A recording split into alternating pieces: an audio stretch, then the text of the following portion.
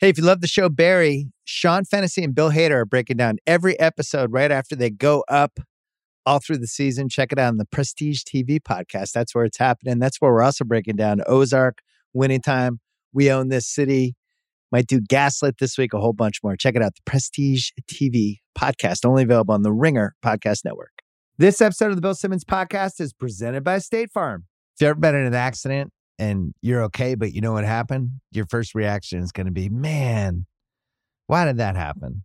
If you ever buy a new house or a new car or a new anything, there's this little rush you get when you're like, I did it. I made it happen. But really, the only words you need to remember are, like a good neighbor, State Farm is there. State Farm has options to fit your unique insurance needs, meaning you can talk to your agent to help choose the coverage you need, have coverage options to protect the things you value most, file a claim right on the State Farm mobile app, and even reach a real person when you need to talk to someone. Like a good neighbor, State Farm is there. Learn more at statefarm.com. This episode is brought to you by Dr. Squatch. What you use in your personal care routine matters, so upgrade your lineup with Dr. Squatch. They have high-performing natural products with no harmful ingredients. That'll have you looking and smelling your best, like their Wood Barrel Bourbon Bar Soap and Lotion or their Bay Rum Deodorant. They even have some limited edition soaps like their Avengers and Star Wars collections. Those seem like they'd be fun to try. And right now, they have an amazing offer for new customers. Get 20% off your first purchase of any amount or a subscription order by going to drsquatch.com/Simmons or use the code Simmons at checkout. We're also brought to you by the Ringer.com as well as the Ringer Podcast Network. If you missed part one of this podcast, we put it up a little bit earlier today on Sunday. Ryan, Russillo, and I broke down Golden State, Memphis. We broke down Celtics, Bucks. That one hurt. Did a Minnesota post-mortem. This is part two. Bryan Curtis is going to be joining us a little bit later. Ryan Russillo here at the top with me. First, again, our friends from Pearl Jam.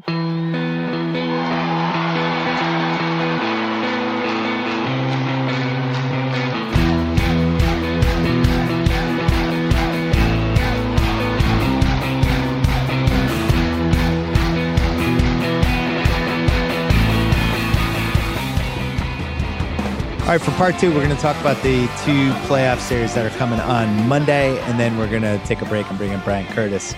Miami, Philly, Phoenix, Dallas. Looking at this Miami, Philly, first of all, we haven't talked about Embiid yet. I really like Embiid. I think I get the saddest if you break it down like guys getting injured scale. You hate seeing anyone injured, but for Embiid, it feels like the guy just can't catch a break dating back to the 2014 draft when he gets hurt basically, you know, in the weeks before the actual draft when it seemed like he was going to be the first pick. All of a sudden he gets hurt. Bad break after bad break. Draws the short straw with Ben Simmons. The Kawhi bounce. He had all these different injuries. Seems like he was coming out of them.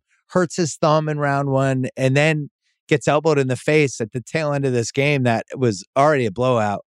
And, you know, I was starting to talk myself into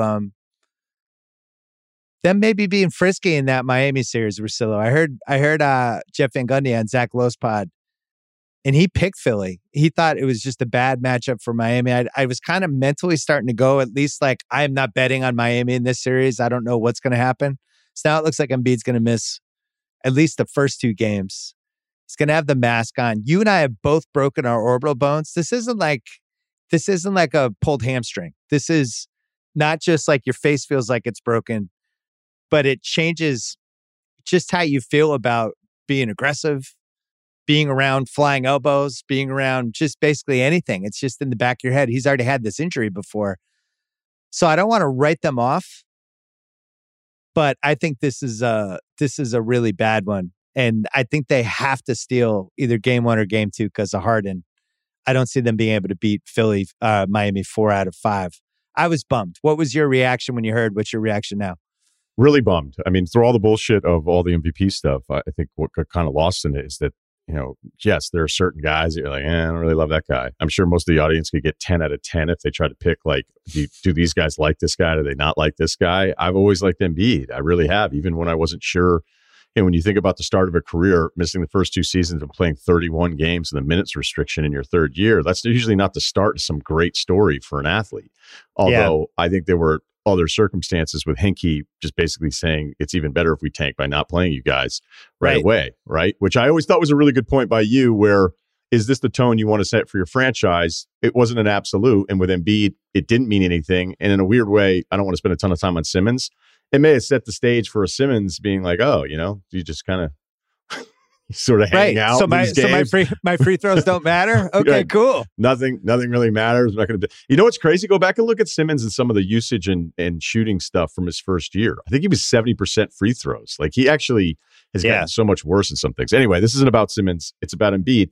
The point is that this isn't even like an Embiid injury. This isn't one of those things where like, oh, this guy can't stay healthy. The thumb thing, I think you could tell he was still going to be able to play through it. And whenever we see the title of the injury, we don't know because it's really about the person and we don't know the magnitude. The orbital bone thing, I'll never forget. Like those first few days, I couldn't do anything. Like I couldn't look left to right.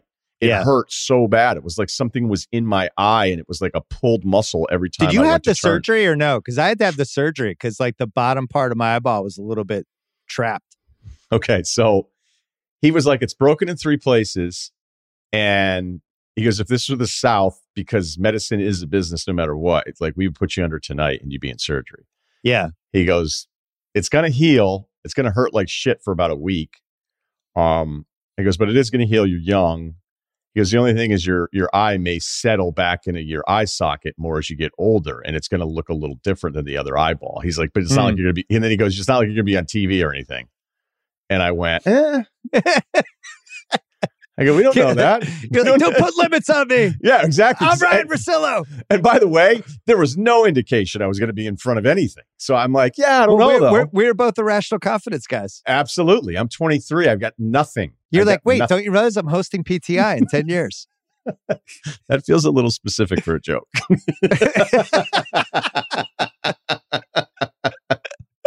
So, it'll be, it'll be like you said, it'll be kind of getting over worrying about it, which I think he will because he's so much more massive than everybody else. So he'll have the mask on, right? They'll have some awesome mask that even if he gets hit in there, but still, it's not great. It's not great. No, not ideal. And then we don't know like about the eyesight and all that stuff. And he's already banged up. And you're playing this team that's gonna be super physical with them because they're gonna know they're smart. And it's a bummer. I pinpointed the time when I really fell in basketball love with Embiid, even though he's on, ostensibly a rival to the Celtics. But his reaction when Kawhi's shot went in, when he just immediately broke down and started crying on the court, I absolutely loved that. I loved how much he cared. You see these guys like, deep down, you're like, do you care? And I don't know why I care as a basketball fan. If these guys care, I shouldn't, especially I'm fucking old at this point. But like, I just love that. To me, it's like the fact that he cared that much. I was like, all right, this guy's going to be all right if he could just stay healthy. And I think what's happened with him the last 2 years, I don't think it's surprising based on just how much he wanted to win that series. It's like, I weirdly think that stuff matters, and in general, like I do feel like he checked all the boxes. He even got in awesome shape this year. And, the way they played that second half till he got hurt, I didn't think Philly had that in them. They ran Toronto off the court in a game that was a 1-point game at halftime. And you think like, were they building a foundation of something? Harden was springier, it felt like, than he was in a while. And then they have that Maxey wildcard piece when he's going. They have the 3 guys going. It's kind of hard. I was getting ready to talk myself into them, but the moment's gone. Because you know what else Embiid is? He's a guy, like, I'm with you. I really like him, and him crying after the Toronto thing. And I think it's just kind of the nastiness of social media. I'd imagine the majority of people, they like that he cared, instead of turning it into like, hey, that guy cried because he's on the team that I don't loser. Like. But I want him to have his playoff moment. I want his stage to be on the second round here. Where with Simmons, I just felt like, okay, this is incredibly frustrating because you have this supposed, in theory, second star with you who's a little different and yet wants nothing to do with the moment. And then that leaves Embiid as a traditional big with your back to the basket, even though he is so good at kind of facing and moving off of it. Like when you're that big and you got these small guys flying around and double teaming you all the time, it's hard for you. I mean, it's harder for that to always be a successful move. As Sixers fans will tell you, like there's just a lot of possessions in there where it feels like Embiid's constantly balancing I'm the guy, force my will on somebody. He's so good at reading the double and making the pass. He's been great at it since college. But it's like, well, I can't read it and pass out of this every single time because then the guys on TNT are going to say that I'm not dominating enough. I almost feel like I can see that with him in some of those moments. So I want him personally at some point in his career to have that moment because I think he's deserving of it and he is that dominant. But well, it goes back to the Windows thing. You think like, oh, it'll happen. If it's not this year, it'll happen next year. But we go through this all the time where it happens to a lot of guys. All of a sudden it's like, oh, I guess that was my window from 2018 and 2022 or 2019. That Toronto series to now, maybe that was the window. And then, he's a bigger guy, he's a center, he's carrying a lot of weight and just how that ages over the years. So I hope, I'm with you. I hope he has a moment. Maybe it'll be this year. Maybe it's him throwing the mask on if they can split one of these two series, which leads me to the second piece of this, which is the Harden piece. You think like, we've talked about Harden's playoff history ad nauseum. It's actually, you have the sheet. I got my sheet. What's Harden's greatest playoff moment? I think we might have even done this on Book of Basketball and we might have decided it was, or maybe I did, it was Zach. I can't remember, but I feel like I answered this question in the past where it was the Spurs series in 2012 that got them into the finals when he just like demolished the Spurs for those 2 weeks. And we were like, oh, this guy's like Ginobili, but better. But other than that, like from a playoff standpoint, like they make the conference finals in 15, but he's on the bench as they're doing the big comeback. And then 2018, CP gets hurt in game 5. Doesn't really happen then. He's had the ticket for the moment where they've given him the ticket and they're like, here it is. Here's your ticket. There's your seat over there. And he can't find his seat. 2019, another one, right? Durant gets hurt. They have a chance. They blow it at home. But is there any chance that this could be his moment finally? Well, if there's going to be somebody that's going to be used to in the beginning of the series, depending on what Embiid's status is, that's going to be okay and comfortable, be like, hey, everything goes through you. I think he's done it enough. Right. That your usage rate is going to be 45 for these 2 games. It's all you, buddy. But I don't feel like the shooting is the same threat. And we know the rim stuff is not the same threat. And the great thing, even though Houston just abandoned the center position entirely when they were trying to salvage the end of that Westbrook run in, what was it? It was the first COVID season. So 20. 20. But what I always loved about him was when he and Capella had the lob thing and you were stuck in the middle and you just didn't know what to do. You were helpless against him. And that, or he'd pitch it out to the corners. I mean, it worked. It was really good. It was really good offense over the course of a regular season. But I don't know, like, where's that option? What's that dive option that he has to go back to have you kind of guessing in the middle? Because if there's one thing that Miami's going to figure out, even with their limitations with Lowry out of game 1, wondering who Butler is after an injury, they might have just been super cautious because they were so just convinced that Atlanta, like, think about that. Like, we're not even worried about it in the playoffs.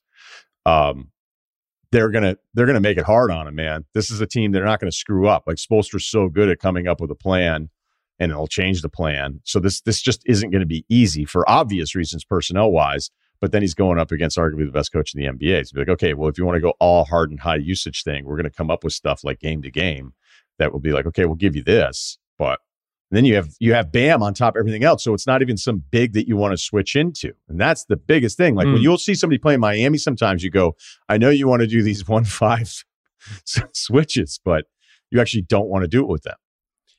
I'm shocked by how little he shot the ball for them. Like, he's really been more of a true passer than anything. Like in that playoff series, 6 games, he took 12 shots, 11, 17, 13, 9, 17. And even if you go back to when Philly acquired him, did he have a 20-shot game on Philly? No, he didn't. So he really kind of reinvented himself. Now, I don't know if he did it because he felt like he was physically slipping. Or Maxey, I think the Maxey part of it is like in there. It's a good Harden sign that he goes, all right, I'm good. Let's get you going. Right. And the slash and kick stuff has been pretty good, especially when Green's making shots. But they were short anyway. I mean, they were basically playing a 7.5-man rotation with Embiid. So now you're talking 6.5. You said something though in the beginning. I thought that third quarter in Game 6 against Toronto was awesome. Like that started to actually give me a little hope. Like, oh, okay, Me too. What do we have? And that was a Toronto team that was all of a sudden getting fits. We all knew the kind of like, imagine a Game 7 back in Philadelphia with that team if they had gotten off to a bad start with Doc and Harden's history and the only team like to potentially be the first team to ever blow a 3-0 lead in a series in the NBA. Yeah. And then the third quarter, it's like, nope, we're not doing that. The mystifying thing was how they rolled over in Game 5 and just didn't really seem that interested to be there. And then Game 6, for whatever reason, they rallied. Maxi's the key. I think Harden, whatever. Let's pencil in the best case scenario Harden series, and it's like 25, 10, and 10. It's still not going to be enough. So it'll be this Maxi piece where it's like, Maxi, one game you look awesome. The next game, I don't even realize you're on the court. He's really streaky in a way that I guess is just because he's young. I don't think he'll be like that 3 years from now. But is there a Harden Maxi 1-2 spread the floor, just try to hunt different Miami guys version of them that you could see? I personally don't feel like they have enough guys. Okay, but this is where the conversation should shift into what do you think of Miami? And I think we have a lot of respect for them. Butler had some really good rim and free throw rate numbers against Atlanta. I don't take the Atlanta part of this all that seriously. It feels a little like Milwaukee, Chicago, because you go, all right, you're supposed to beat them. They were dominant. They had a great game plan. I absolutely love Bam. The Lowry piece is crazy that they can find a way to kind of get through it, but to be their best, they still need him because Lowry just makes the right play all the time and is very interchangeable. But this reminds me, the conversation about Miami reminds me a bit of my NFL conversation about the Titans, where I'm going, man, the Titans are a 1 seed.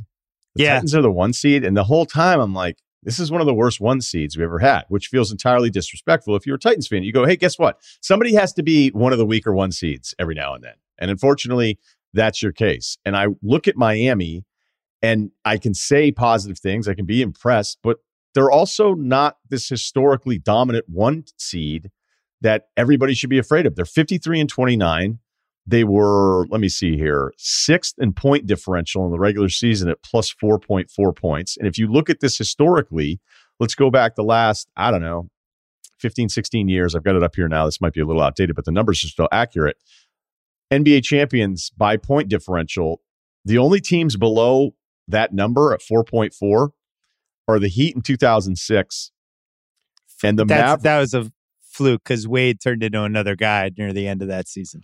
Right. And then the Mavericks in 2011 were a plus 4.2. Doesn't mean everything, but this isn't some 60, 65 win team. Heat may still win the East. All right. They still could do it. I don't think they're going to beat Giannis, but you can be accurate, what doesn't mean dismissive, but it's also really factoring in like, okay, who are the Sixers playing? Can they split those first two, knowing this is not some all-time regular season team they're going up against? Because despite being the 1 seed in Miami, they're not, am I wrong here? They're not some team that's like, oh, how the hell are we going to beat those guys? I don't like the unreliability of their best players. Now, Bam had a legit injury and he's back and he's Bam again. But the Butler, like, why didn't Butler play in Game 5? I still haven't heard like an awesome answer for that. Lowry's been up and down all year and he's older. And that's the part that worries me is, am I sure that this team can last 3 more rounds from a health standpoint? I don't know. It's one of those teams where I watch them and I can't figure out who their best 5 is, which always makes me nervous when we start getting to round 2 range. Like, who's their best 5? Well, he said it's his knee and it was just being nicked up. And I still think it has a lot to do with whatever was happening with their lack of respect against Miami. But the Oladipo part of it's weird too, because he actually only played in 2 of those games. And then he started the one. Yeah, and then they're running like the 1-4 with him. And he's all of a sudden he's starting to look like Oladipo again. My point is, it's a team that seems like it's in a little bit of flux, even though they had this record and they have home court and all this stuff. So you can get them, but if I'm Miami, I'm just like, let's take care of these first 2 games. That's it. They're not going to beat us 4 or 5, no matter what kind of health we're in. Philly's not good enough. Philly's not consistent enough to beat anybody 4 or 5, I don't think. So Game 1 will be Harden just going toe-to-toe with them. Max will be the wild card. Hey, Paul Reed, do you have any Paul Reed stock? A little bit? Sprinkling? I think we all like him. But never seen him in a real spot. Yeah, we'll see. All right, we're going to Yeah. take a break. We'll come back and quickly do Phoenix, Dallas, and then we'll bring in Bryan Curtis. This episode is brought to you by Michelob Ultra, the official beer partner of the NBA. It's just what you need to sit back and enjoy the game, and they're also getting fans closer to the game than ever. You can win exclusive NBA prizes like courtside seats, signed memorabilia, and more. I love Michelob because of how light it is. It's only 95 calories with 2.6 carbs. You know what the perfect time for Michelob Ultra is?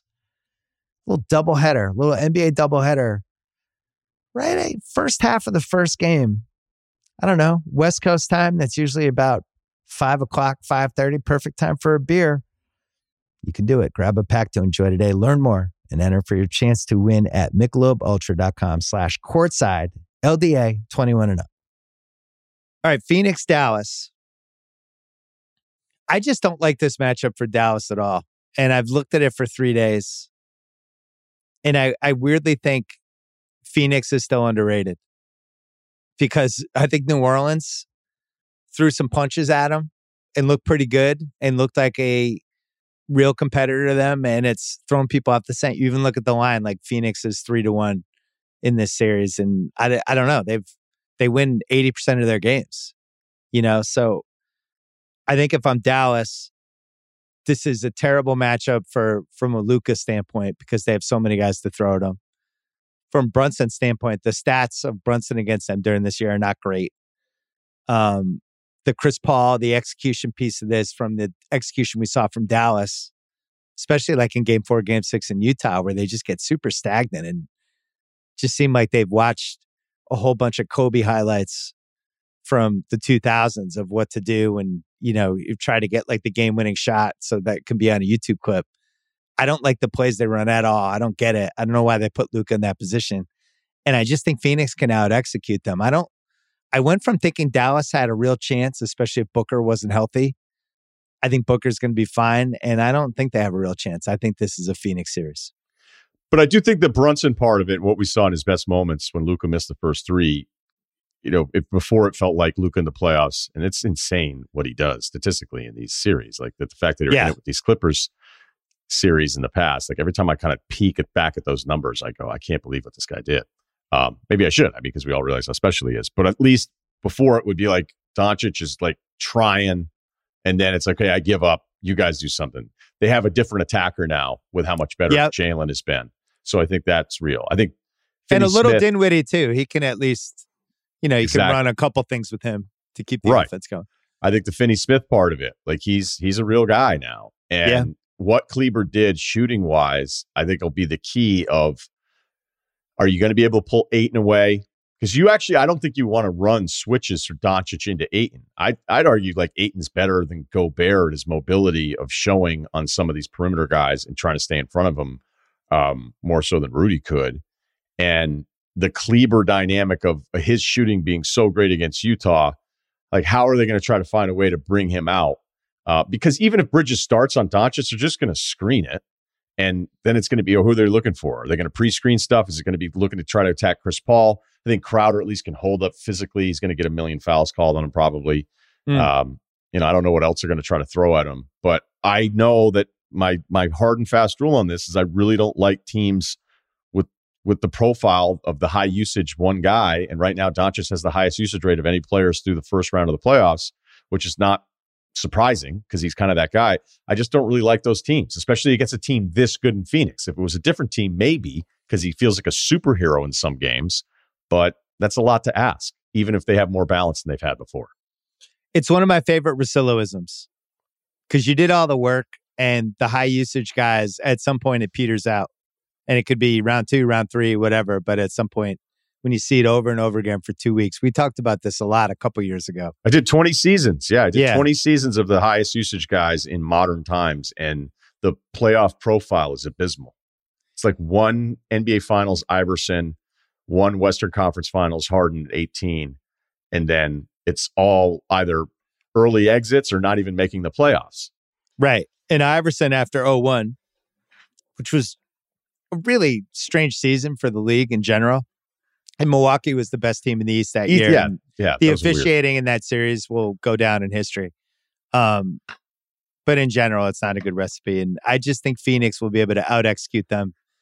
The problem with Dallas is when it gets the last 3 minutes, Luka's so freaking scary, even when there's 5 seconds up the shot clock and the play's falling apart, and now he's got the ball 32 feet from the basket. It still feels like he can get a good shot out of that. So he's certainly not fun to play against.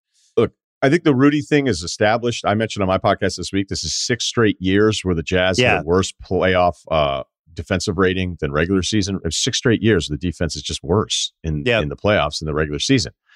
Although going back to the elimination game where Dallas pulled it out, because there's a few times there Rudy really held up. I mean, that's a lot to ask anybody that size, especially a guy like Doncic. So it's not like there's all these magical centers that are great in switches against somebody like Doncic. Rudy held up on a lot of those possessions or these switches where they were hunting him, and Doncic is still hitting the dumbest shots ever. So there's a couple of those games coming. And it doesn't. Do you think that people are a little off of Phoenix, though, because it took them the 6 games, even with Booker being minimalized? Yeah. I think combo of Booker not 100%. And I just think New Orleans was, by the end of that series, a really good playoff team. Like, for what they were. When you think like a lower seed that just shouldn't be able to throw haymakers like that. That team, they knew who they were. Phoenix figured it out. They figured out how to hunt Jonas, all that stuff. But they just kept hanging around, and they were really, really frisky. And in a weird way, it made Phoenix look less imposing than just having, like, if you had Giannis on your team and Giannis would just like eviscerate them. You know, Phoenix never really did that in that series. So, all right, we're going to bring in Bryan Curtis. We're not going to take a break, but Kyle's going to do one of those cool swoosh noises. Star wipe. All right, editor at large of The Ringer, Bryan Curtis, is here.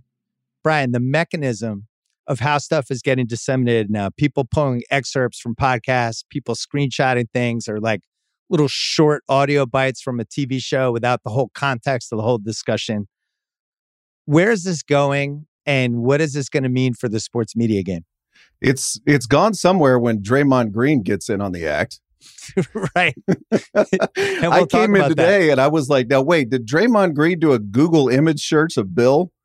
And did he look up Bill's age? And then I realized, oh, wait a second. No. There was aggregation, and then Draymond Green aggregated that. And then I was looking at the third thing, which was the aggregation of the so-called Simmons-Draymond Green beef. Which isn't a beef. I actually really like Draymond Green. Listen, I think sometimes, especially when this stuff gets floated out, and the athletes, we've seen this over and over again, when the athletes wade into it, they don't have the time to actually research what happened, what were the nuances. They're just going to see. We saw this happen with LeBron. What was that? Kevin Porter Jr. Russillo? Yeah. Where the announcer mentioned how it was like his dad. He thought his dad was on the Bullets, but he wasn't. And it became a thing for a couple hours where this guy got raked through the coals because he didn't realize it wasn't Kevin Porter's son. And LeBron waded in and then realized he thought it was the guy who played on the Bullets and the Pistons. And I think part of what happens, is it fair to say, like, people are they're scrolling through and they see stuff and it's framed a certain way. They just assume that was the factual thing that happened, and then you react to it, and then we're off. It's exactly what happens. And the rule, I think, should be for most of us that want to get it right, is when you see a clip that says famous person said something, to just take the 5 minutes and go back to the original clip. And I've been guilty of that too. And I often feel the worst when I jump on something and then I go back and say, wait a second, maybe it was even something I didn't like, but it wasn't a nuclear level event. It was just like, poor word choice, whatever. Yep. But you really should go back and just listen to the whole thing. Then if you're still mad, go for it. But I would say that heads off a whole bunch of them that are like that. Russillo, when did you become wary of this? Because you're doing live radio on ESPN for years and years. When did you start to become a little more wary of the tightrope element of it? I did a segment about, this happened to me so early in the process that it didn't mean I didn't avoid it in other times. But the first experience that I had with it was I was doing the old NBA Today podcast, and I was doing a segment on why you shouldn't really listen to any of us, except for maybe me, right? Right. And my point was that none of us watch your team as much as you watch your team. So when you see people that are on the air talking about how much they watch the games, like, I work with these people, And I don't think they watch as many games as they say they do, because I just can tell. I can tell immediately when somebody has or hasn't watched a game. And then I used a couple examples, including one with Skip Bayless. I was like, Skip Bayless once on First Take said that he's watched every Chris Paul game going back to college. And I was like, that's an insane thing to say to win an argument on a debate desk, because there's no possible way that you would have been watching like Wake Chattanooga out of conference games and then on top of that catch everything that he had done to that point in his career. And it wasn't a slight at him. It was simply stating a fact that there was no way that that was true. But using the examples like, we don't know your teams as well as you do. We have to know all the teams. We're supposed to know all the teams. A blogger took that and then used it as like the foundation of why Skip is terrible. Now, I may think Skip's terrible for a million other reasons, but that wasn't really the move there. And so I remember I was doing a live radio show solo, which is hard enough as it was for me because I was doing it so infrequently. The patterns I'd solo, not solo, not solo. And the reason I bring that up is that I was always kind of like, all right, am I doing this well today?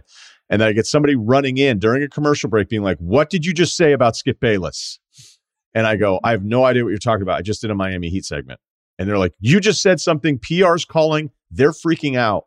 And I go, I seriously, and now you're running it back to your head as you're trying to mentally prepare for your next solo segment, trying to revisit everything that you just said live on the radio. And I'm like, well, hey, and by the way, to anyone, don't ever do that to somebody who's on the air in a commercial break, because then it fucked me up for the next hour and a half of the show. Because now I'm going, did I slip up? Did I just criticize him? And it had nothing to do with it. It hadn't happened in the radio show. It was in the podcast. And the problem is, by the game of telephone, by the time it had made it to me, there had been so many mistakes made. And what ended up happening was this guy wrote this in the blog that wasn't even accurate about what I had said in the podcast. Skip got upset. He called PR to make sure that I got yelled at by somebody. I did get yelled at for something that I actually never even really did. It was crazy. Bryan, I go back to 2008. This is not a new thing of this, and I'm sure it even goes back before that. But I remember specifically, this is like the rise of the blogs, 2006, 7, 8. I did this, I think, a local radio interview, and they had asked me about Rick Riley. Remember, it was like right after he had signed with Sports Illustrated, and people were all excited to whatever. And I had some comment in there, but I was really like trying to deflect it, and I wasn't saying anything because it was some radio interview where they were trying to rope me into trouble, and I think it was with Dennis and Callahan, and so some blogger, awesome. Yeah, it was an awesome show. So it was great. I had a great time. But somebody took a piece of what I said and they made a blog post out of it, and it was during the finals. I was in my hotel room in Boston. And Skipper called me, and I had a couple strikes already, and somebody in PR had just sent him the post of like, and it was like Simmons rips Riley, which isn't what happened at all. And he was just screaming. It was one of the only times he ever yelled at me. He's like, yeah, I told you, blah, blah, blah, not to blow this. And I was like, I didn't do anything. So I went and I found the audio, and I actually mailed him the audio with the timestamp. I'm like, listen to this. This is what I said. And then he was like, that was fucked up. So I remember, so this is 15 years ago. And I remember thinking, for me, go ahead. Sorry, Bill. No, I remember thinking like, man, that was kind of fucked up. I almost like really got in trouble because this guy pulled this one thing out of context. Because on top of what happened to me, I had one of the main producers of First Take call me to motherfuck me and be like, Skip's credibility is everything. And without it, he is not what he, and I'm like, what are you talking about? And that, by the way, everybody that used to work on Skip shows would just go out of the way and be like, no, he absolutely believes all this stuff. And I'd be like, shut the fuck up. Shut the fuck up. It's not true. And he was screaming at me, and I went, okay, all right, fine, whatever. And then he's like, you're going to apologize to him. And I was like, oh, I'm definitely not doing that. And then that's it. That's why we never, we don't like each other. Well, I think, Bryan, what's changed, it seems like in the 2022 range, is it's so much easier now to just either screenshot, cut a small piece of audio, whatever. And then what people do is they'll get the post up. They'll put the parties, anybody who might have an opinion or whatever, they'll put they'll tag them in the tweet or the Instagram thing. And they're basically just hoping stuff happens. Yeah. And we're talking about like media feuds and media stuff here, feuds, quote unquote. But I'm looking yesterday at ESPN's main Twitter account. And they have Scottie Pippen shared his thoughts on why he never won Defensive Player of the Year. And there's one quote that says, I think they were too busy watching Michael. Yep, I saw that. And there's nothing you can click on. It does source it, But I'm like, did we learn something here about the obviously complicated Michael-Scottie relationship?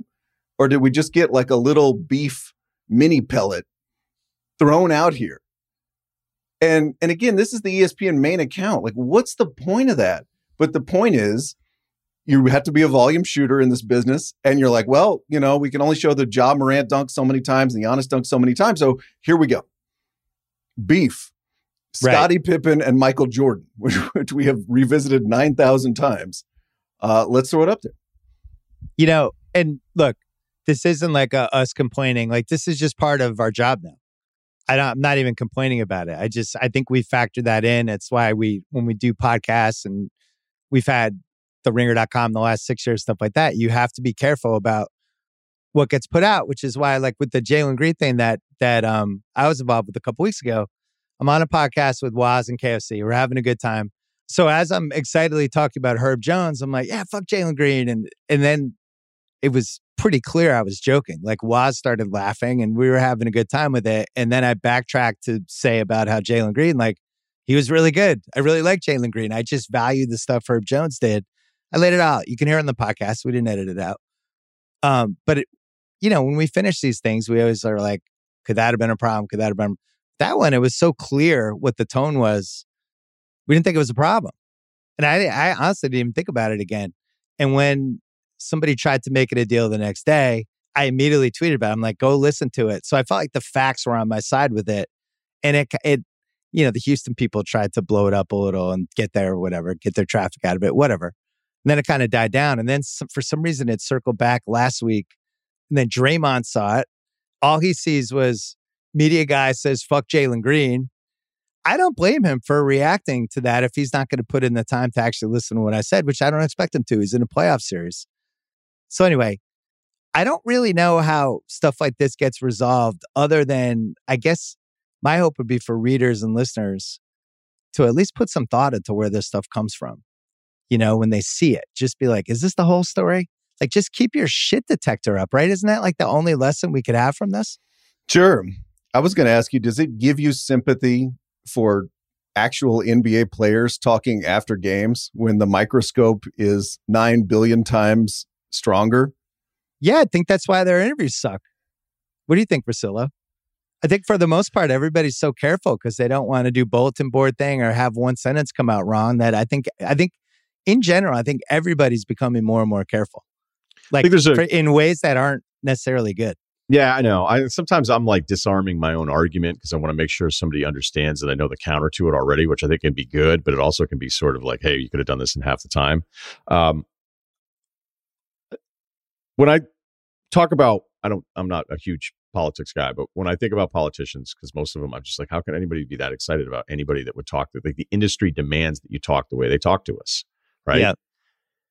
But I think what we're talking about here is an example. It's the reason politicians talk to us the way that they talk to us, because we can't handle it any other way, right? We're basically getting their scripted, dodging observations that are usually vague without much substance, because they're trying to navigate all these different minefields, unless you just go so far one way or the other that you don't even care and everybody knows what they're signing up for. So when I think of it that way, that I think the way we're spoken to is kind of our own fault.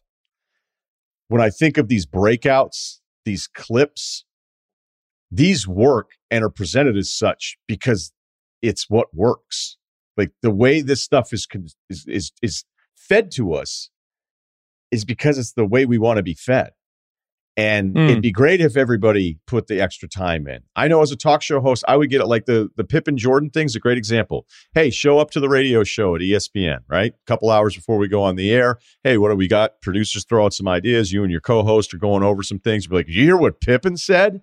And then I'm like, no, what'd he say? He's like, he said that everybody be like, this guy won't let it go. Fucking Pippen. All right, I'm going to bring up his stats, and then he's the one that wanted all this and whatever. And boom, I got a 7-8 minute segment. Because I don't really want to know the rest of it, because I already know what my segment's going to be. Right. The same way with Draymond Green with you gets to say, hey, I get to say fuck you to this old guy. Right. Well, and then it ties into the players' media stuff too, which if a player goes after any media member, the people, you mentioned this on Jimmy Trainor's podcast, Russillo, Who are the fans rooting for? Players versus media. They're always going to. I wonder what side they're going to be on. So, right, like Kyrie going, all of these media members are puppets or the puppet masters, and they're doing this, and they make money off the backs of athletes, and on and on and on and on and on.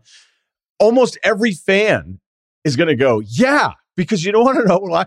Like what we do in the cycle of all of this is the least impressive of any of the things that are happening. By far. Not even close. Like a different conference.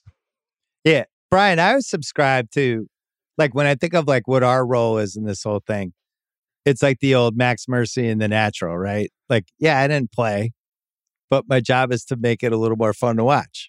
What could we do better? Like, if I had to do the Jalen Green thing over again, I would just take it out. I would have been like, wait a second, that could be used the wrong way if people don't know the nuance of it. Because I like Jalen Green, and to me, it's like I take my vote really seriously. The fact is, I was vindicated by the Herb Jones thing in the playoffs the last 2 weeks. Like, he was fucking awesome, and it's like, I think that was the right pick to have him in first team all rookie over Jalen Green. And all we had to do is pull out one sentence, and then that does become a thing. But I also don't want this podcast or anybody else to just be so self-conscious the whole time that everything's just going to suck. So I don't really know what the line is. You would pull out the language F Jalen Green, but not the take about Jalen Green on the all-rookie team. No, I would probably pull out, I don't know, because none of us flagged it in the moment because it was so clear that we were having fun with it. And it was clearly like, I love Herb Jones so much.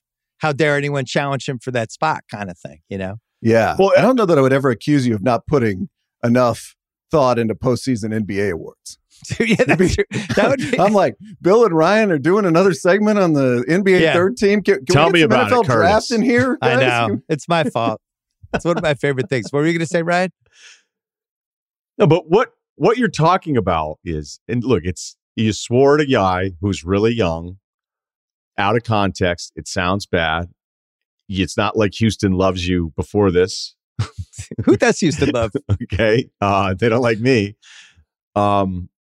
And it's very easy to go, who's this old guy, saying this about a player? It gets back to what we were just talking about. Stop calling me old. Stuff. I'm fucking young. I'm seeing it through the lens. Great shape. I'm trying to see it through the lens of fantastic. Draymond. Did cryo today?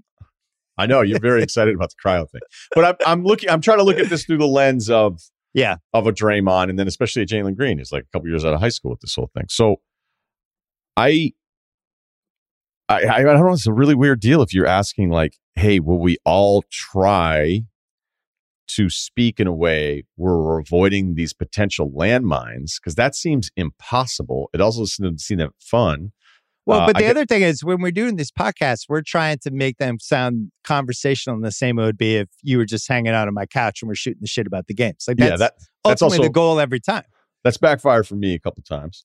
Yeah, but I don't because then I think the other person would say, hey, just don't say shit like that about NBA players. But right.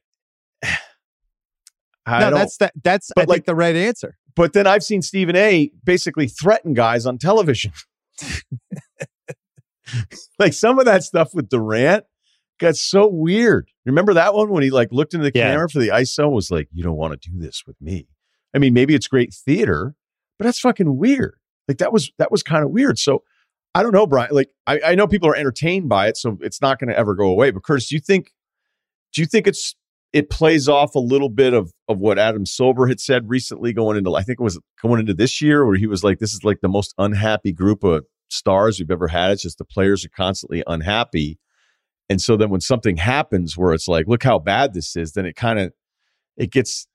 becomes something else that maybe we just didn't have before we had social media. So I'll answer that with another story. I've been rereading Jack McCallum's book, 7 Seconds or Less, about the Phoenix Suns from 05-06. And one of the funniest things about the book is that Charles Barkley is just trolling that Suns team on TNT. I mean, just trolling the shit out of them. You guys don't play defense. You'll never win in the playoffs. Pretty basic Barkley stuff. Did the same stuff to the Warriors, too, in the beginning, by the way. And they did defend. Right.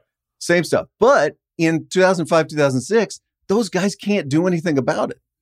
They have no platform that is remotely comparable to Charles Barkley's platform. Steve Nash is a 2-time MVP in that book.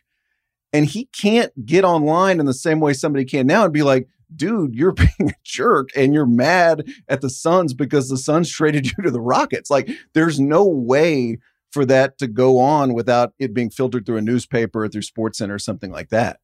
So, when I just think, do we think Sean Marion or Steve Nash, probably not Nash, but Sean Marion, somebody on that team, Raja Bell, wouldn't have gone on Twitter and be like, I have an opinion about this. You're wrong. Well, just like Kevin Durant had last week. So are we sure it is this generation, or does this generation just have the ability to do it? No, it's the tools. It's the tools. We'll take a break. I want to continue on this. This episode of the Bill Simmons Podcast is brought to you by Honey Stinger. This is a show about sports and culture opinions, but right now I want to talk sports facts, the data, the stats. Honey Stinger, sports nutrition, trusted by more than 1,500 pro and college teams. That's right, 1,500.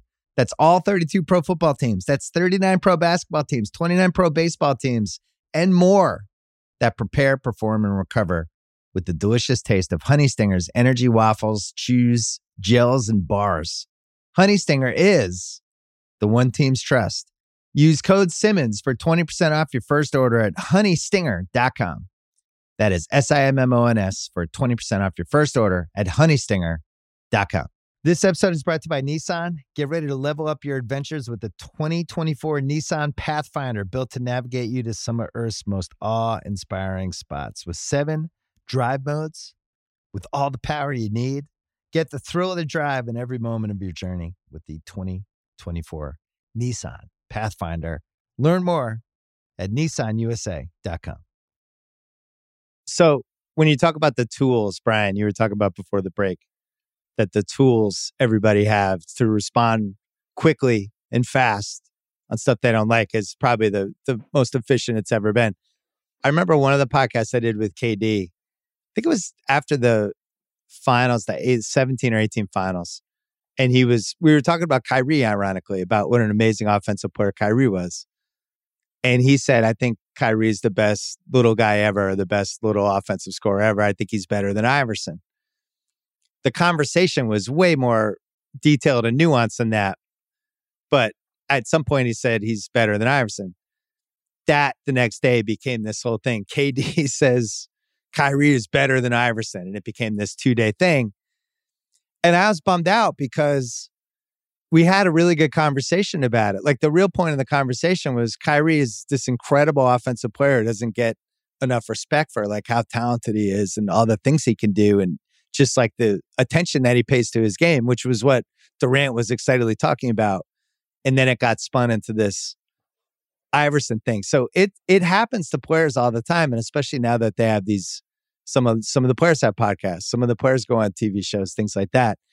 And just in general, we're heading toward a dangerous thing where I just want to make sure people consider the nuance of this stuff when they see things from people that they're used to either hearing from or they're used to watching or whatever. If something doesn't pass the smell test, at least like research it a tiny bit, right? Is that too much to ask, Bryan? I don't think it's too much to ask. No. I mean, is it going to happen? No, for everybody. It's not going to happen.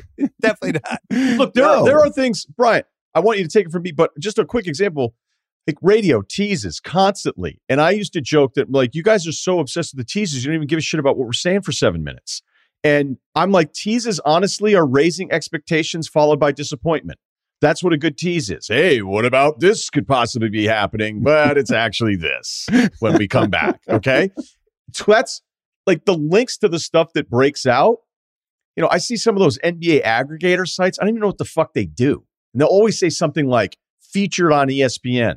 Oh yeah? How much did you get paid by ESPN to be featured? They just mistakenly read a tweet from it because you took something from somebody else. Guys aren't even retweeting story links anymore. They're taking the story link, then putting it under their own feed in the umbrella. And then that gets thousands of retweets. And all it is this community funnel of stuff. It doesn't even mean anything. So the point is like, I'll see a headline where I'll go, oh my gosh.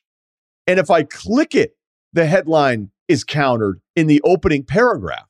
So I don't know when this is ever going to go back to some version of this that maybe never existed. I don't think ever. I mean, there's no way, right? It's not going to happen. And I think, again, I just think sports is probably in a weird way the least of it. You know, every other part of society, this is the way the world works. This is the way people communicate. This is the way people dunk on people on Twitter. Sometimes it's worthwhile, sometimes not. But obviously it's not going back. There's no chance. Well, until Elon Musk changes Twitter, and then Elon's going to solve everything. But you know what else is always funny, and you guys know this because you read a lot of history. Whenever I'd read about Babe Ruth, the latest Lee Montville one from a couple years ago, and you're realizing like what he was like in the city and how he was covered as a news topic, and you're like, that's the exact same way that happens with the biggest stars today. Same thing with Ted Williams. I'm finishing Hamilton. It's the only Chernow that I hadn't read yet, so I was like, I might as well since I've read the other ones. There's a part in there where they're having an election in the state of New York, not New York City, New York State, and they're convinced that one of these generals from the state of New York was forcing his soldiers to vote for this other guy, and they wanted the whole thing to be. They were like, "This election is fraudulent." And it's just like in this, and I'm dying laughing, reading the back and forth of people going, and I'm thinking nothing actually really changes. It's just the vehicle by which it's the same. Bryan, you think we're hitting a stage where, you know, I really noticed this the last couple of weeks where for some reason the All-NBA voting has turned into like this crazy topic and people weighing in. You guys are costing these guys money. And like these, I don't even know. First of all, we never asked for our votes to potentially decide money. I don't remember asking for that. Do you remember asking for that, Ryan? I'd be fine without it. And honestly, I think if it were close to a tie and it could cost somebody money, I'm more likely to make sure I vote for the guy that gets the money. Yeah, it certainly makes you really reconsider it. It might help. I personally don't think those incentives should be tied in the contracts, but what do I know? But we see like this, there was momentum for, and like Eddie Johnson, who was on this podcast, who I really like, and he had a whole thing about you should only be able to vote if you've been to 60 games a year and stuff like that. I was like, all right. I'm pretty sure like people like Russillo and I who aren't at 60 games are qualified to be able to vote on stuff. Like I feel pretty good about the votes I put in every year. Do people seem to think like this is a broken process, or do we just have too much time on our hands to talk about it? Specifically the NBA stuff or the media? Just in general, the media voting for stuff. Because there's some bad examples, right? Like the famous one was Russillo's all-time favorite when the guy left Pedro off the MVP ballot, which I brought up want to again. make Russillo mad. Just bring up that one when the guy decided. Yeah, two voters. Yeah. I mean, so Draymond's talked about this before. This idea of why do the media guys get to vote and then that costs somebody $35 million, whatever it is. And I agree, like the weird part here is not the media guys voting, it's that is tied to an NBA contract at all. Like, why should do you have to check a box for a team to give somebody the Supermax? Why is that necessary? If I want to give Maxi Kleber the Supermax, why can't I do that? Why does he have to make all NBA third team? I would tell you that if you could just give it to everybody, then even more guys would just have the Supermax because caps and free agency in the NBA is so screwed up because you end up paying everybody because if you don't, then you lose the asset for nothing. So you couldn't have that. If we had nothing to do with that's fine. But if it were just stats, then Hassan Whiteside would have been a Supermax twice. And if it were the players, they would fuck it up worse than we do. The teams can't do it. So what they try to do is create a vehicle in the CBA for the guy to get some extra money, and it's always presented this way. Again, if they took it away, and I don't care. I'd never argue to keep it for this, but I'm just pointing out the entire scope of this. It's always presented as if it costs somebody $35 million. How come nobody ever points out the times when it's going to make somebody $35 million? Because it's not always rookie extension versus the other guy, but that also makes the guys that do make this eligible for that Supermax if they're going to go ahead and get it. So it's always presented as, oh, you guys are just costing everybody money. Well, no. The guy that likely was voted off one of these all-NBA teams was replaced by somebody worthy of it, and then that person actually made the money. And I feel like that second part is never part of the argument.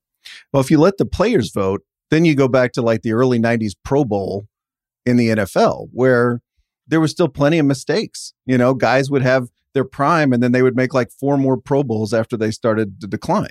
I did a whole thing about this in my book. The players used to have a way bigger part of the MVP vote, and it led to some disasters, including Rick Barry one year, 1975, when he had like one of the better start to finish years of anyone, and he finished fourth in the MVP voting, even though he was like 30 a game. He was on a really good Warriors team. They ended up winning the title. And he finished fourth because the players didn't like Rick Barry at the time. I mean, they just basically like, oh, let's screw this guy. You saw this happen with Russell and Wilt in the 60s. People would stick it to Wilt. But in general, like I don't even know how it worked. But could there be some world where there's some player council that gets to vote? And could we tweak it? Like maybe, I don't know. But let's actually like figure out. The player thing, whether it's the All-Star voting, which is a joke. I remember there was a baseball poll, and I don't even know if it meant anything. Maybe it was part of the All-Star voting. I forget, Brian. Maybe you'd remember this better than I would. But it was like during A-Rod's prime, and he came in third in the player vote. Like it was third in the player vote, which was one of the first seeds of like, oh, maybe nobody likes this guy. Right. Look, the NFL, what was it? 500-600 players couldn't even bother to vote on their own CBA. like, think about that. And then when the results came out, there was a bunch of guys going, wait, what was this? I don't like this. I wouldn't have voted this if I knew what it was. It was like, well, so I'm fine with not having the vote for the media side have this impact, but this is trying to find perfect when perfect doesn't exist. I actually think this stuff's going, at least with the NBA, I think it's gone way better than it ever did. I think for the most, we haven't really had a disaster of like an MVP vote or an All-NBA, anything like that in a while. Because I think there's so much accountability now. There's so much information. There's so much accountability. The information might skew a little bit too analytical sometimes, but for the most part, I think people have a pretty good sense. Like somebody like Jokic in 15, 20 years ago might have finished like fifth, and the way we were thinking about it in the old ways, I don't know. It feels like everyone can see more of the games, more of the people. People know who someone like Herb Jones is in a way that you wouldn't have known that 25 years ago. You would have no idea the guy was good back then. What other trends do you see, Brian? Just in general with this player-media relationship? To your point, I mean, that's why I don't go too deep into media pessimism. There's certainly plenty to criticize, but the three of us are from the sports page era of American life. And there's more bad stuff out there, but there's so much more good stuff out there now. I mean, Give me some of the good stuff. Everything. What are you talking about? Like you read tons of you can watch any basketball game you want to now. You can watch clips of any basketball game you want to now. You can read Zach Lowe. You can read, all kinds of stuff. That was not around in 1992 when I was reading the Dallas Morning News. Like that. You know what? I missed two things from that era. There's some account that grabs some screenshots of basketball books and Xander Hollander's his yearly little almanac that he had. I can't remember the name of it. It's like Hoops Analyst, something like that. But the way back in the 70s, 80s, 90s, the quotes were great. People like really didn't give a shit back then. The players talking about like whatever their situation was, those old SI Vault ones. I really missed that era. Some of the stuff people said in books. Yeah. Really all the way through, like you think the Jordan rules, when you go back, you did that piece about it for the Ringer, Brian. The stuff that's in the Jordan rules is just amazing. And I don't know when that era started to end, but it was somewhere around probably mid-2000s. Yeah. This doesn't apply to Sam Smith, but we could argue as you get far back enough, how real were those quotes? And, oh, yeah. How embroidered and rewritten were those after they were uttered. But yeah. There's some great Premiere Magazine stuff because I went and bought a whole bunch of Premiere magazines for the rewatchables from the late 80s, early 90s to see if I could get some data. The stuff back then is amazing. Like they were like, we're spending time on the set with Julie Roberts. And she's just like ripping, the director of her movie. She's not and stuff that would just never fly now. But people were really candid back then. A reporter could spend time with somebody and they would be able to get, real tidbits. I miss it, Ryan. I miss waiting all week for just any kind of baseball trade rumor from Peter Gayman's Diamond Notes. And reading that stuff, and then you'd have Peter May's basketball stuff. I'd read Kevin Paul DuPont's hockey thing. Was it Borges that had the NFL notes? Or well, Borges is Will McDonough, yeah. Well, it was obviously Will before that. But that was to think of the idea that you would wait around for a week to get more intel, and then you'd have to wait another 6 days. And I didn't even care if Peter Gayman said that Derek Barton is a more patient Albert Pujols. Like, I'd be like, oh my God, this guy must be fucking amazing.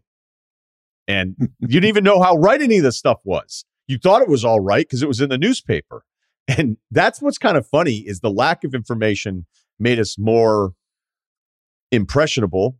Yeah. It made me think like, okay, I'm on it. I know everything that's happening in the league. Clearly I didn't. I was getting it from one writer and one paper.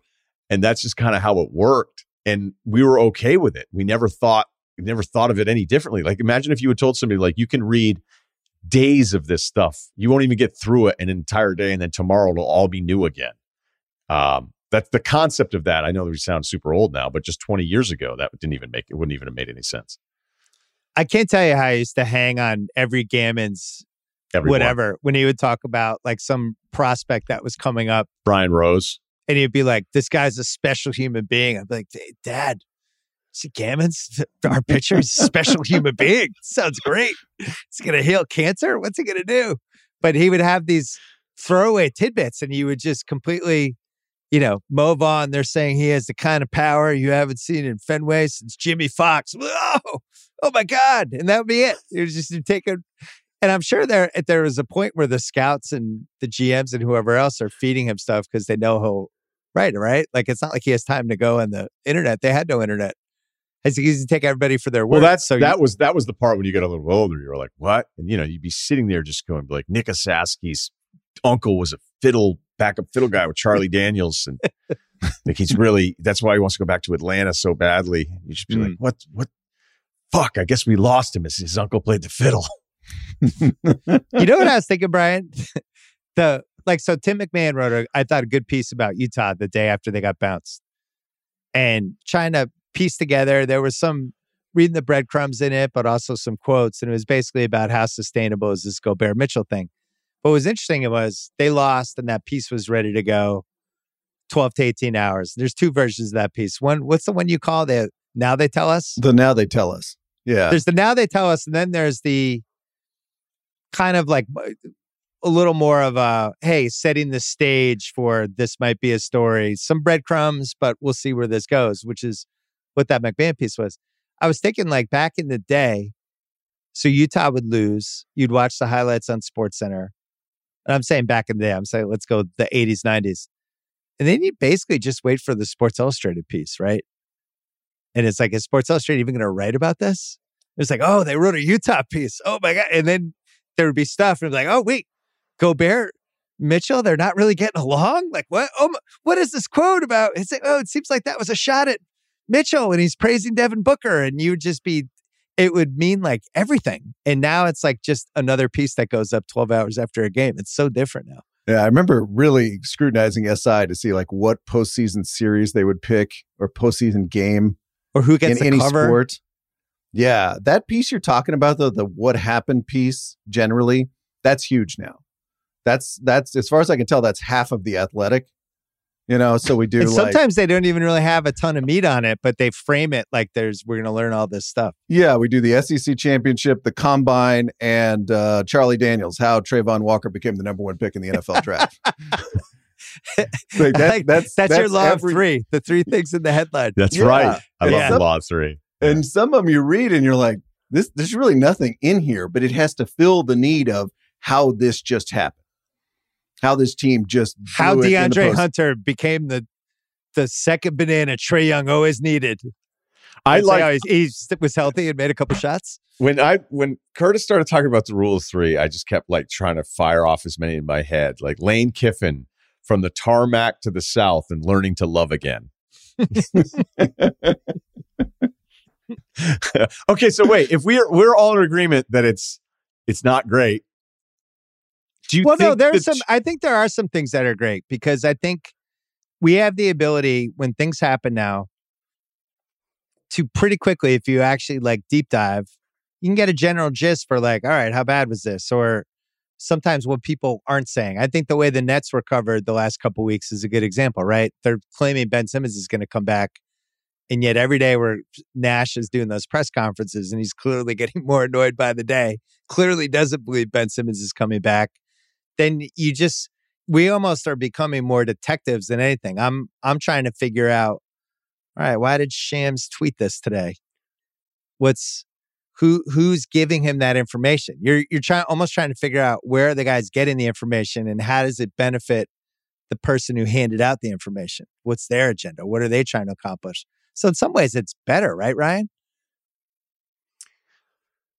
Better how though? What do you mean? Like better in the coverage? I guess more entertaining for us versus like not having enough information in the era we're talking about, where you keep your fingers crossed that Sports Illustrated might write something. As being able to like sift through everything. I mean, look, back in 2006 when I started ESPN, we still would grab the newspaper and go through it and look for stuff. I mean, granted, we did have the internet, but there was newspapers in everybody's studio. You know, it was very normal. But I think what I was asking about it, like clearly the access to all this stuff is better. It makes it easier for us to do some of these things. But if the motivation behind it is so different, Bryan, like, do we see a continued separation where we already know the fans are going to take the athlete side against the media? I've said this, I already know that. But I don't know if we've ever seen a time where so many, especially younger athletes, like think the media is out to get them. But at the same time, we can point to whether it's them being aggregated or anybody being aggregated. And I don't really blame them. Because I mean, we just spent 30 minutes on feeling like, hey, that was unfair. So I don't see how this ever gets better. I really don't. Well, it's going to get worse if we don't let reporters back in the locker room in the NBA, which Adam Silver also said at the All-Star break, you know, calling that an anachronism and hinting that maybe there's something else to do. Let me tell you, like the one way you have any trust or let's forget trust, any relationship between reporter and reporter and NBA player is to let them talk to each other. So it's not like, hey, I'm looking into a Zoom or I'm looking at a post-game press conference at some person raising their hand and asking me a question. You are Bryan Curtis. I know you. I may be pissed off at what you wrote yesterday. You and I may have had 9 fights, but at least I know who you are. And there's a chance you can come up to me and say, hey, I need to check this out. You know, I heard something. I want to talk about it. Or you just said something at the press conference. Can we have a 5-minute off the record chat about it so I actually understand what you're talking about? And when I go to write my article or do my podcast or whatever, I can be better and be smarter when I'm talking about you. So to me, that's the one thing. And that to me is hanging by a thread right now. You know, we've seen the other sports, it's opened back up. But if we don't have that ability for writers to get in there and try to get to know these guys, not a guarantee, doesn't mean anybody's going to like the media. Doesn't mean they're not going to go on social media and bash the media, but just give them a chance to go talk to Kevin Durant at his locker, get to know these guys a little bit and at least try to understand them, then it is going to get much worse. I guarantee that. Well, and then you saw after the game today, Draymond got kicked out. And instead of being available for the post-game media stuff, he just went home and did a podcast and talked about how he got kicked out and put the podcast up. Mm-hmm. I have felt like for a while that we were heading this way. And I think, Bryan, we even did a podcast about this a couple years ago about athletes skipping the middleman, you know, which really dates back to, I remember Gladwell and I talking about this in the 2009, 2010 range when we were doing our back and forth. But do athletes even need the media anymore? Like if you're a famous athlete right now, what purpose does the media serve for you other than you're trying to correct some narrative about yourself so you can give some quotes? Like we've seen with documentaries, athletes are just making their own documentaries about themselves. They're not even using like impartial third parties. They're just making their own thing. If I was an athlete, I'm not sure I would ever do an interview, or at least like a long form one where I might say something that could be used against me, or like, I just don't know if I would do it, especially if I had the ability to tweet out, to do Instagram videos, to do a podcast like Draymond. What would you do, Russillo? Would you keep a low profile? What would you do? No, I don't know. I'm torn on this one because I always think about like after baseball teams are 60 games in and say the team's 20-40 and somebody's asking them like, you know, is this week? Like I would just, if I were an older player that were pretty good as a baseball player, I would fuck with the media so hard every time. Right. I'd be like, we got to start making some trades. Like half these guys, you know, and then they'd be my buddies and I would do it. And then I would see everybody freak out. Of course, the team probably wouldn't love it, but I think there's a really easy path to figuring out how non-essential we are, but it seems like people still do like to listen to a supposedly neutral party talk about the things that they care about, because I've always said this, and I think it's true, Sometimes you're the great source on your story, and sometimes you're the worst source on your own story. And with some of these player-produced documentaries that are terrible, they're just these branding promotional tools where I don't know that anybody learns anything about them. You know, like when you're at the bookstore and you can read the autobiography of somebody or the unauthorized biography. Like, which one are people picking up more often? This is the winning time to me thing. For the real story of Magic and the Showtime Lakers, see Magic Johnson's Apple documentary. I'm like, I don't know. I don't know that I think that's real. Or the one the Lakers are producing. I love basketball. I didn't watch the Magic Apple thing. Well, I don't think it's a real quote unquote, that's not the end of it to me. So yeah, I do want a neutral party or a writer. I don't even have to be neutral. I just want not Magic. If we're searching for real, I don't know if that Winning Time is the best comp in comparison to the Magic doc. But no, I'm not saying it is, but there is to Bill's point, this whole thing of we're going to do, look, that was the Kyrie comments this week. Essentially, I don't think reporters should report on me. I don't think that's what the whole puppets thing. I was interested in your comments on that because do we think people are with Kyrie in big numbers? We've seen since he gave that press conference after Game 4 of the Celtics series. Do you feel the public is like, yep, this is going great. This makes sense. Or well, it's interesting. The pro player thing has been tested to its limits this spring with Kyrie and with Harden and with Simmons specifically for different reasons. Kyrie, who put his team in a really bad situation by not getting vaccinated, which then taps into a whole other country discussion that isn't even about sports. Harden, who quits on 2 teams in 13 months. And then Simmons, who wants to get paid and doesn't want to play. So those are things that, for most of my life would have been 3 lightning rods for people to just not like an athlete. But now I think people are way more, is considerate the right word? About at least trying to look at it from their perspective. Kyrie has probably failed the most in this respect because Kyrie's perspective is so all over the map. It just seems like most people are like, I would want to be teammates with this guy, right? That's the ultimate takeaway is, I don't know if I could trust this guy if he was on my team to just show up for work every day. Kyrie's in his own category. So I would say off of Bill's point that if you're all the way on all the players, like you had a tough year because we got 3 really good examples of guys that have whatever the line is, however wide you think it is of crossing the line and what you owe to a team in the outdated concepts of being there for your teammates. This was a tough season for a couple guys. Yeah. What else do we have to hit, Bryan? Anything? We didn't talk about the Winning Time piece of taking facts and kind of dramatizing, fictionalizing things that we witnessed in real time and you can watch on YouTube. I'm sort of fascinated by it because it's really hard to defend historical fiction. Like if I say, okay, somebody wrote a great script, it's completely imagined. Sounds great. Put it on HBO. If you make a documentary, easy to defend. Documentary, awesome. Want to watch that. Ooh, something in the middle, which is based on the Showtime Lakers, but isn't exactly beat for beat, fact for fact, what happened with the Showtime Lakers. Yeah.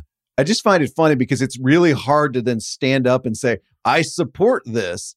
But by the way, there's tons of this in life. I just finished watching The Dropout, with the Elizabeth Holmes thing, which is pretty good. And I'm like, are people going, Elizabeth Holmes, you imagined a lot of those conversations.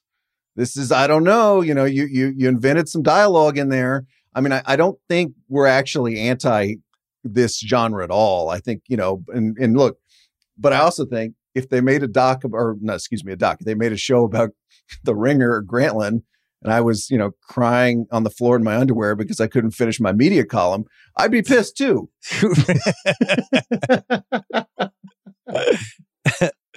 I think what's confounding to me about Winning Time is they care so much about getting the little stuff right in a lot of different ways, right? That like how the actors look, situations they've been in, even when they're playing, I don't know, the Sixers in a game, making sure everybody's uniforms match the people who are in the game and things like that. And then they'll just twist the facts around with something else. I'm like, so why did you care about this? but then you made up this when it just would have been so easy to just care about this. And their argument is like, well, we're dramatizing everything. It just felt like there were a lot of unforced white lie errors that they easily could have just not had. That's the part I just can't. We talk about in the Prestige TV podcast. We've been breaking it down every week. We're just like, why'd they do that? Why'd they do that? Seems like, but we might be the only ones that care because we actually remember what happened. Whereas like somebody like my wife really likes Winning Time. She doesn't care how factual it is. I don't know what the answer is, Ryan. Nobody cares. You're in the minority. You are not the audience. The audience is broader, right? Major minority, right? So, a TV show and that kind of stuff, like it's the point. You know what I mean? Like trying to go, hey, I want to make the most accurate, factual TV show ever. Most people are like, cool. Good luck never making it. Well, it makes me think. I really want to see somebody make a TV show about somebody more modern to see what just the KD Kyrie Nets season. Just like, hey, here's our. I guess we're having this with the Sterling Doc Rivers Clippers situation, right? So that's relatively modern. That was 2013, 2014. Yeah, they're making an FX series about it. Mm-hmm. Part of Lawrence Fishburne's going to be Doc. Part of the weird thing too is just having your own nostalgia now fed back to you. I think I hit that line like 5 years ago where suddenly every TV show was about something I remembered. Like, oh, we're doing OJ. Okay. We're doing this now. I was there for that. And it was almost like you cross into this uncanny valley where it's like, oh, I know what those people look like. When I was watching Oliver Stone's Nixon, I didn't know what Bob Haldeman looked like. I didn't come in with these preconceived ideas, but now I know what these people look like. I know what they talk. I know how they sound. And it's funny. Well, so when they do the Cowboys White House show, was that what it was called? Where they hang out the White House? I think I got a script in the drawer here. Let me see. The funniest thing is that was my favorite Perlman book of all those books, the 90s Cowboys book. I enjoyed that one the most. Charles Haley just being super weird. That would be amazing for I gotta TV think show. After he did the most recent Lakers book, we had Perlman on, and you and I did that one together. You've got this Laker Showtime one. The USFL book by Perlman's incredible. I'd have to think his next book idea when he comes knocking on the door, people will be like, get the fuck out of here. We're not doing that. Credit to him. Did we hit everything? I think so. All right. Anything else you want to hit there, Russillo? I don't. I always feel like with Curtis, I want to ask an awesome question, but I never quite get there. Yeah. Ask him an awesome question. If you could have the first pick to build a network around. Oh, yeah. Oh, let's do this. Great Zag. Because Curtis, for those listening, there's a level of respect for Curtis in the media that I wasn't that aware of. I didn't know you when I first DM'd you years and years ago. We didn't know each other at all. You'd written some piece. You had one line in there. And I go, this is so freaking good. I got to tell this guy how great I thought this was. And that's how our relationship started. And I don't think I talked to you again for another couple of years. Anyway, the point is, I don't know what this is because you got to go play. You could go play by play for maybe your crown jewel like ESPN has done with Monday Night Football. Or you think, no, I need an everyday guy. I need somebody that can drive. Somebody need innings. Yeah, but it's a Van Pelt type where I know if I throw him on some other things, he's going to be able to host. Or do I want an opinion guy like Fox went in with Cowherd? Like if you're starting whatever your network is, I don't know what your Lives Right package is. I don't know what your simulcast goals are. If you're saying this is somebody, and I shouldn't say guy, I should say person, who your number one pick would be? 10 years ago, I think you could have talked me into studio guy. But I think the world's changed a lot. And I think we're probably in the live rights era of sports TV. And that if we're talking over the air network here, like I'm still in the cable bundle trying to squeeze the dollars out of it. Yeah. I think it's a play-by-play announcer. And I think it's an NFL play-by-play announcer. And I think I'm probably going to get my best value out of a Joe Buck type, but I have to talk him back into doing baseball. So at least I get 12 months or 8 months and maybe something else, I think. And that sounds weird because he's not on television every day, but I think that's why people watch TV, and that's not what I think. That's why he had the people cable watch show television. though. Maybe you ask him, hey, let's get you some better writers, and we're going to mix it up. We're going to give it another shot. One more talk show, sure. The Joe Buck We're going to show. mix it with Bill's HBO show. You guys both, neither of them made it. We're going to put you guys together. It's going to become the Buck and Bill show. Bryan, I think your instincts were correct. I think it has to be football. Football is more dominant than ever. It has to be somebody who can swim in that space. I would have said Romo until about 6 months ago. I just didn't think he had a good playoff. So I want to see from him.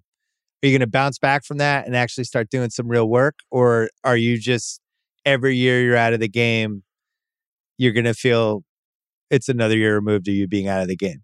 Because when he's calling Bengals players by their numbers in a AFC title game and he's screwing up, asking if the Bengals should let the Chiefs score. I love Romo, but I thought that was a really bad game. I was alarmed by it. I don't think he made the game more fun. I was just confused by him most of the time.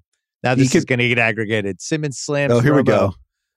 He can be awesome, but when the offense is not great and the passing game in particular is not great, he gets less interested, and he's less awesome. I thought Aikman was more awesome. I actually have Aikman, I think, number one for me now. So I think the ESPN, after years and years of not being able to figure it out, I think they ended up with the best team.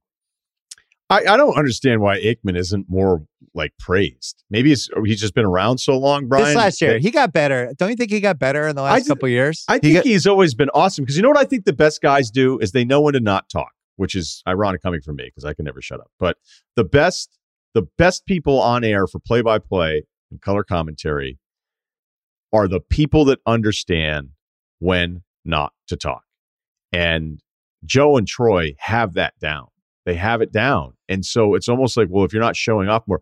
I think Joe Buck is so good that there are times with baseball over the years where I thought he was bored because it was so easy to him. Easy. You're supposed to be a little tuned up, a little, the nerves should be going a little bit. You're calling the World Series, and it's so easy to him, and he's so comfortable. You could almost argue if there was any part of Joe's game that you go, it would just be that he was almost so smooth that it wasn't even challenging anymore. But that's why I felt like the Troy stuff. I mean, Romo's new, so the new thing's always going to be more exciting than the older thing. But I feel like there was a really weird stretch there where I don't think people appreciated how good Troy was. Bryan, who do you think is the single best broadcast right now of a game, any sport? Anybody? Ooh, that's a good one. I like Saturday Night Football on ESPN a lot. The college football, the Fowler Herbie game. Yeah. That's exactly what I was thinking. I think Fowler Herbstreit might be because the relationship is so good between them two. Herbstreit does a really good job of planting the seeds of what the story may be of the game because he's so plugged in with so many of the coaching staffs. So you can tell when Herbstreit's like, something here, something there, a little bit there. And he doesn't do it over the top to show off that he has the information. Because the other great thing about Herbstreit is he has all of this information and he knows when to kind of piece it in. But Fowler knows that he has the information as well because Fowler's one of the most insane prep freaks I've ever seen. He is a mutant of an on-air personality. And I mean that as an absolute compliment.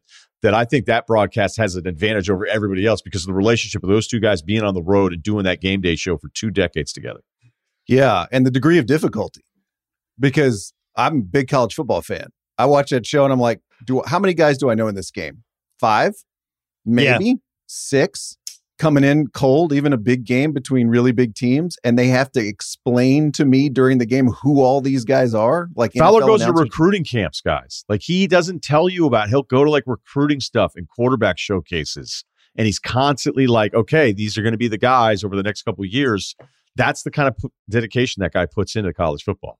I thought Gus Johnson and Greg Anthony were really good. I actually thought that was the best basketball team I've heard this year. Just enjoyed it. You can't. Your Gus thing is always strange to me. I know. I just enjoy Gus. Who is your favorite basketball? You still like Van Gundy and Breen the most. If you gave me Van Gundy and Breen, just the two of them, yes. But I think when it's the 3-man, I just don't like 3-man basketball booths. No, and I understand like the relationship there with him and Mark, is special. But Jeff runs circles around Mark, and it's noticeably bad at times. And it happened 3 times in game 1, Memphis Golden State. And there was one specific one where I couldn't believe it. So they're doing the small screen. So it's like small player, and I'm going to bring another small wing over. So it's not me switching Steph Curry into a big. It's Steph Curry switching into a small.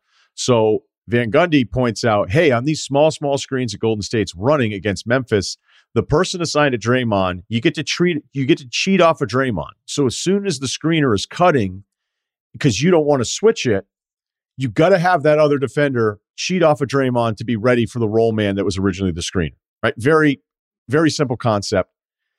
And Van Gundy points it all out. Mark Jackson says, well, you just got to switch that if it's small. And you're like, dude. And Mark actually said it. He goes, well, you probably don't want to do that because you don't want John Morant on Steph, which was the whole point of what Memphis was doing in the first place. And he's an NBA coach that in a broadcast, like, I'd say I couldn't believe it, but I'm not going to say I couldn't believe it. Well, the other thing, I don't like coaches doing the games that also want to get back in. Pointless. I just think they're going to hold back. Which is all coaches, by the Well, way. I think Van Gundy and John Madden. Do we think Van Gundy wants to get back in? Because I feel like said that he's the ship exception. sailed, right? I think he would again, but he's not desperate for it. But like Mike Brown seems like a really nice guy. Clearly, a bunch of the top staffs have hired him. He's been the head coach at the Cavs, the Lakers. He's on this Warriors staff. He might get the Kings job. When he came to ESPN, he had no interest in saying anything.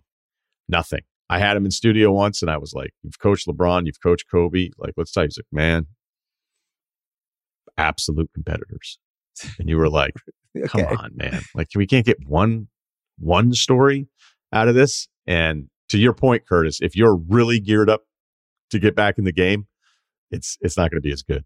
I can't wait for the Sean Payton era. I don't know about you guys. He's going to be laying them out. My expectations are not high. I just go back to I don't really remember him being the most exciting press conference. I think people like him because he's such a great hang. Yeah. That there's some expectation that if he brings Sean Payton the hang to the studio, it'll be terrific. Because Breeze still is a little too buttoned up for me. Little, yeah. Jesus. Whatever.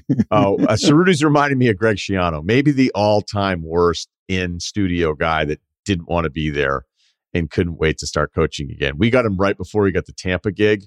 When he showed up, we were like, you don't coach right now. He was just doing a lot of... That's what the per diem is for. Bryan, do they still do... I don't listen to the local radio. Do they still do the thing where they bring in the local college football or college hockey or college basketball coach and do the 20-minute interviews where they starts out with like, Coach, you got to be proud of your guys?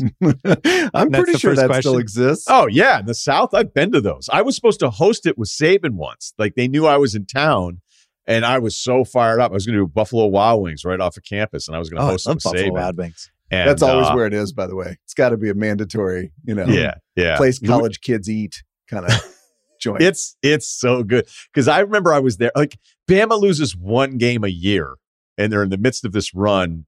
And I think they were coming off a loss, perhaps, when we showed up to town to do it. And then they take calls. And then they also put the mic out in there. And I was always told that live remotes, when you acknowledge the audience, it's like a puppy with food. And so some guy gets up there. He's like, Coach Saban, I'm so upset about these people and not backing these kids. And he's going on and on and on about all the negativity around the program. And Coach Saban's like, well, lost like 3 games in 2 years. So we'll try to get this thing righted. You should do a tour where you interview college coaches, and the show is called Coach, You've Got to Be Proud of Your Guys. And you just go to different cities.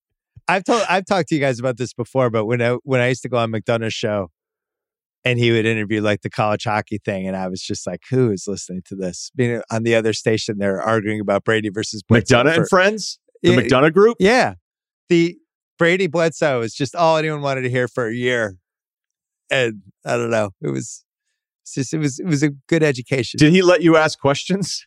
Yeah. Then it would be like to you. And then I'd be like, Coach, I mean, you got to be proud of your guys. That'd be my question. And the change up there is Coach Tough one last week. How do you come back? Yeah. How do you bounce back? What do you see in so-and-so that makes you think he might be special? How I proud did of that. you. I did that show with him, and I didn't know I wasn't allowed to ask questions because I was filling in. I was on the. Oh, you weren't even. He didn't even give you like the third question. No, like I was on the. You were young. You were a young pup.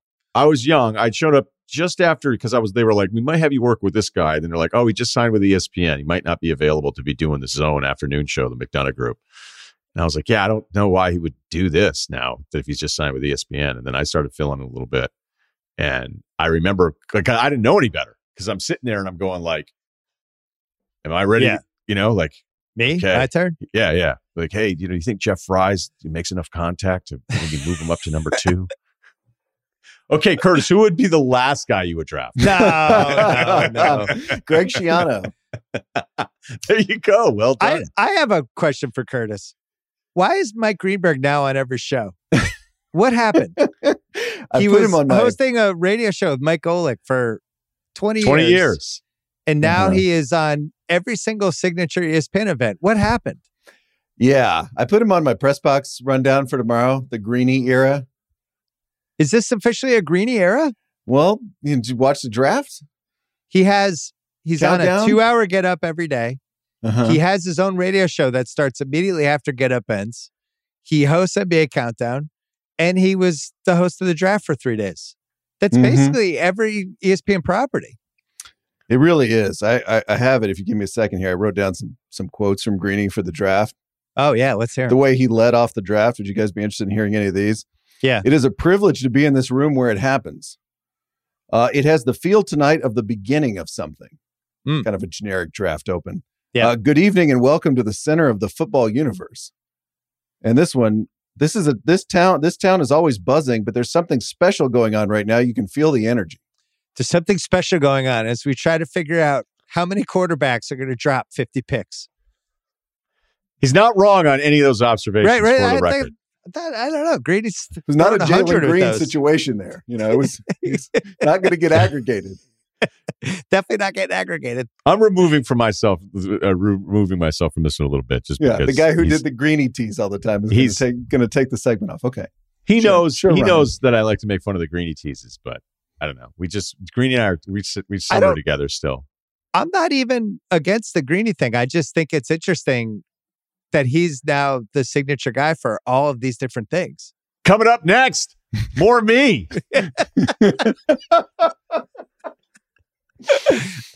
That's a good one to end it on. All right, Curtis, you can hear him on the Press Box podcast, which is an essential piece of listening.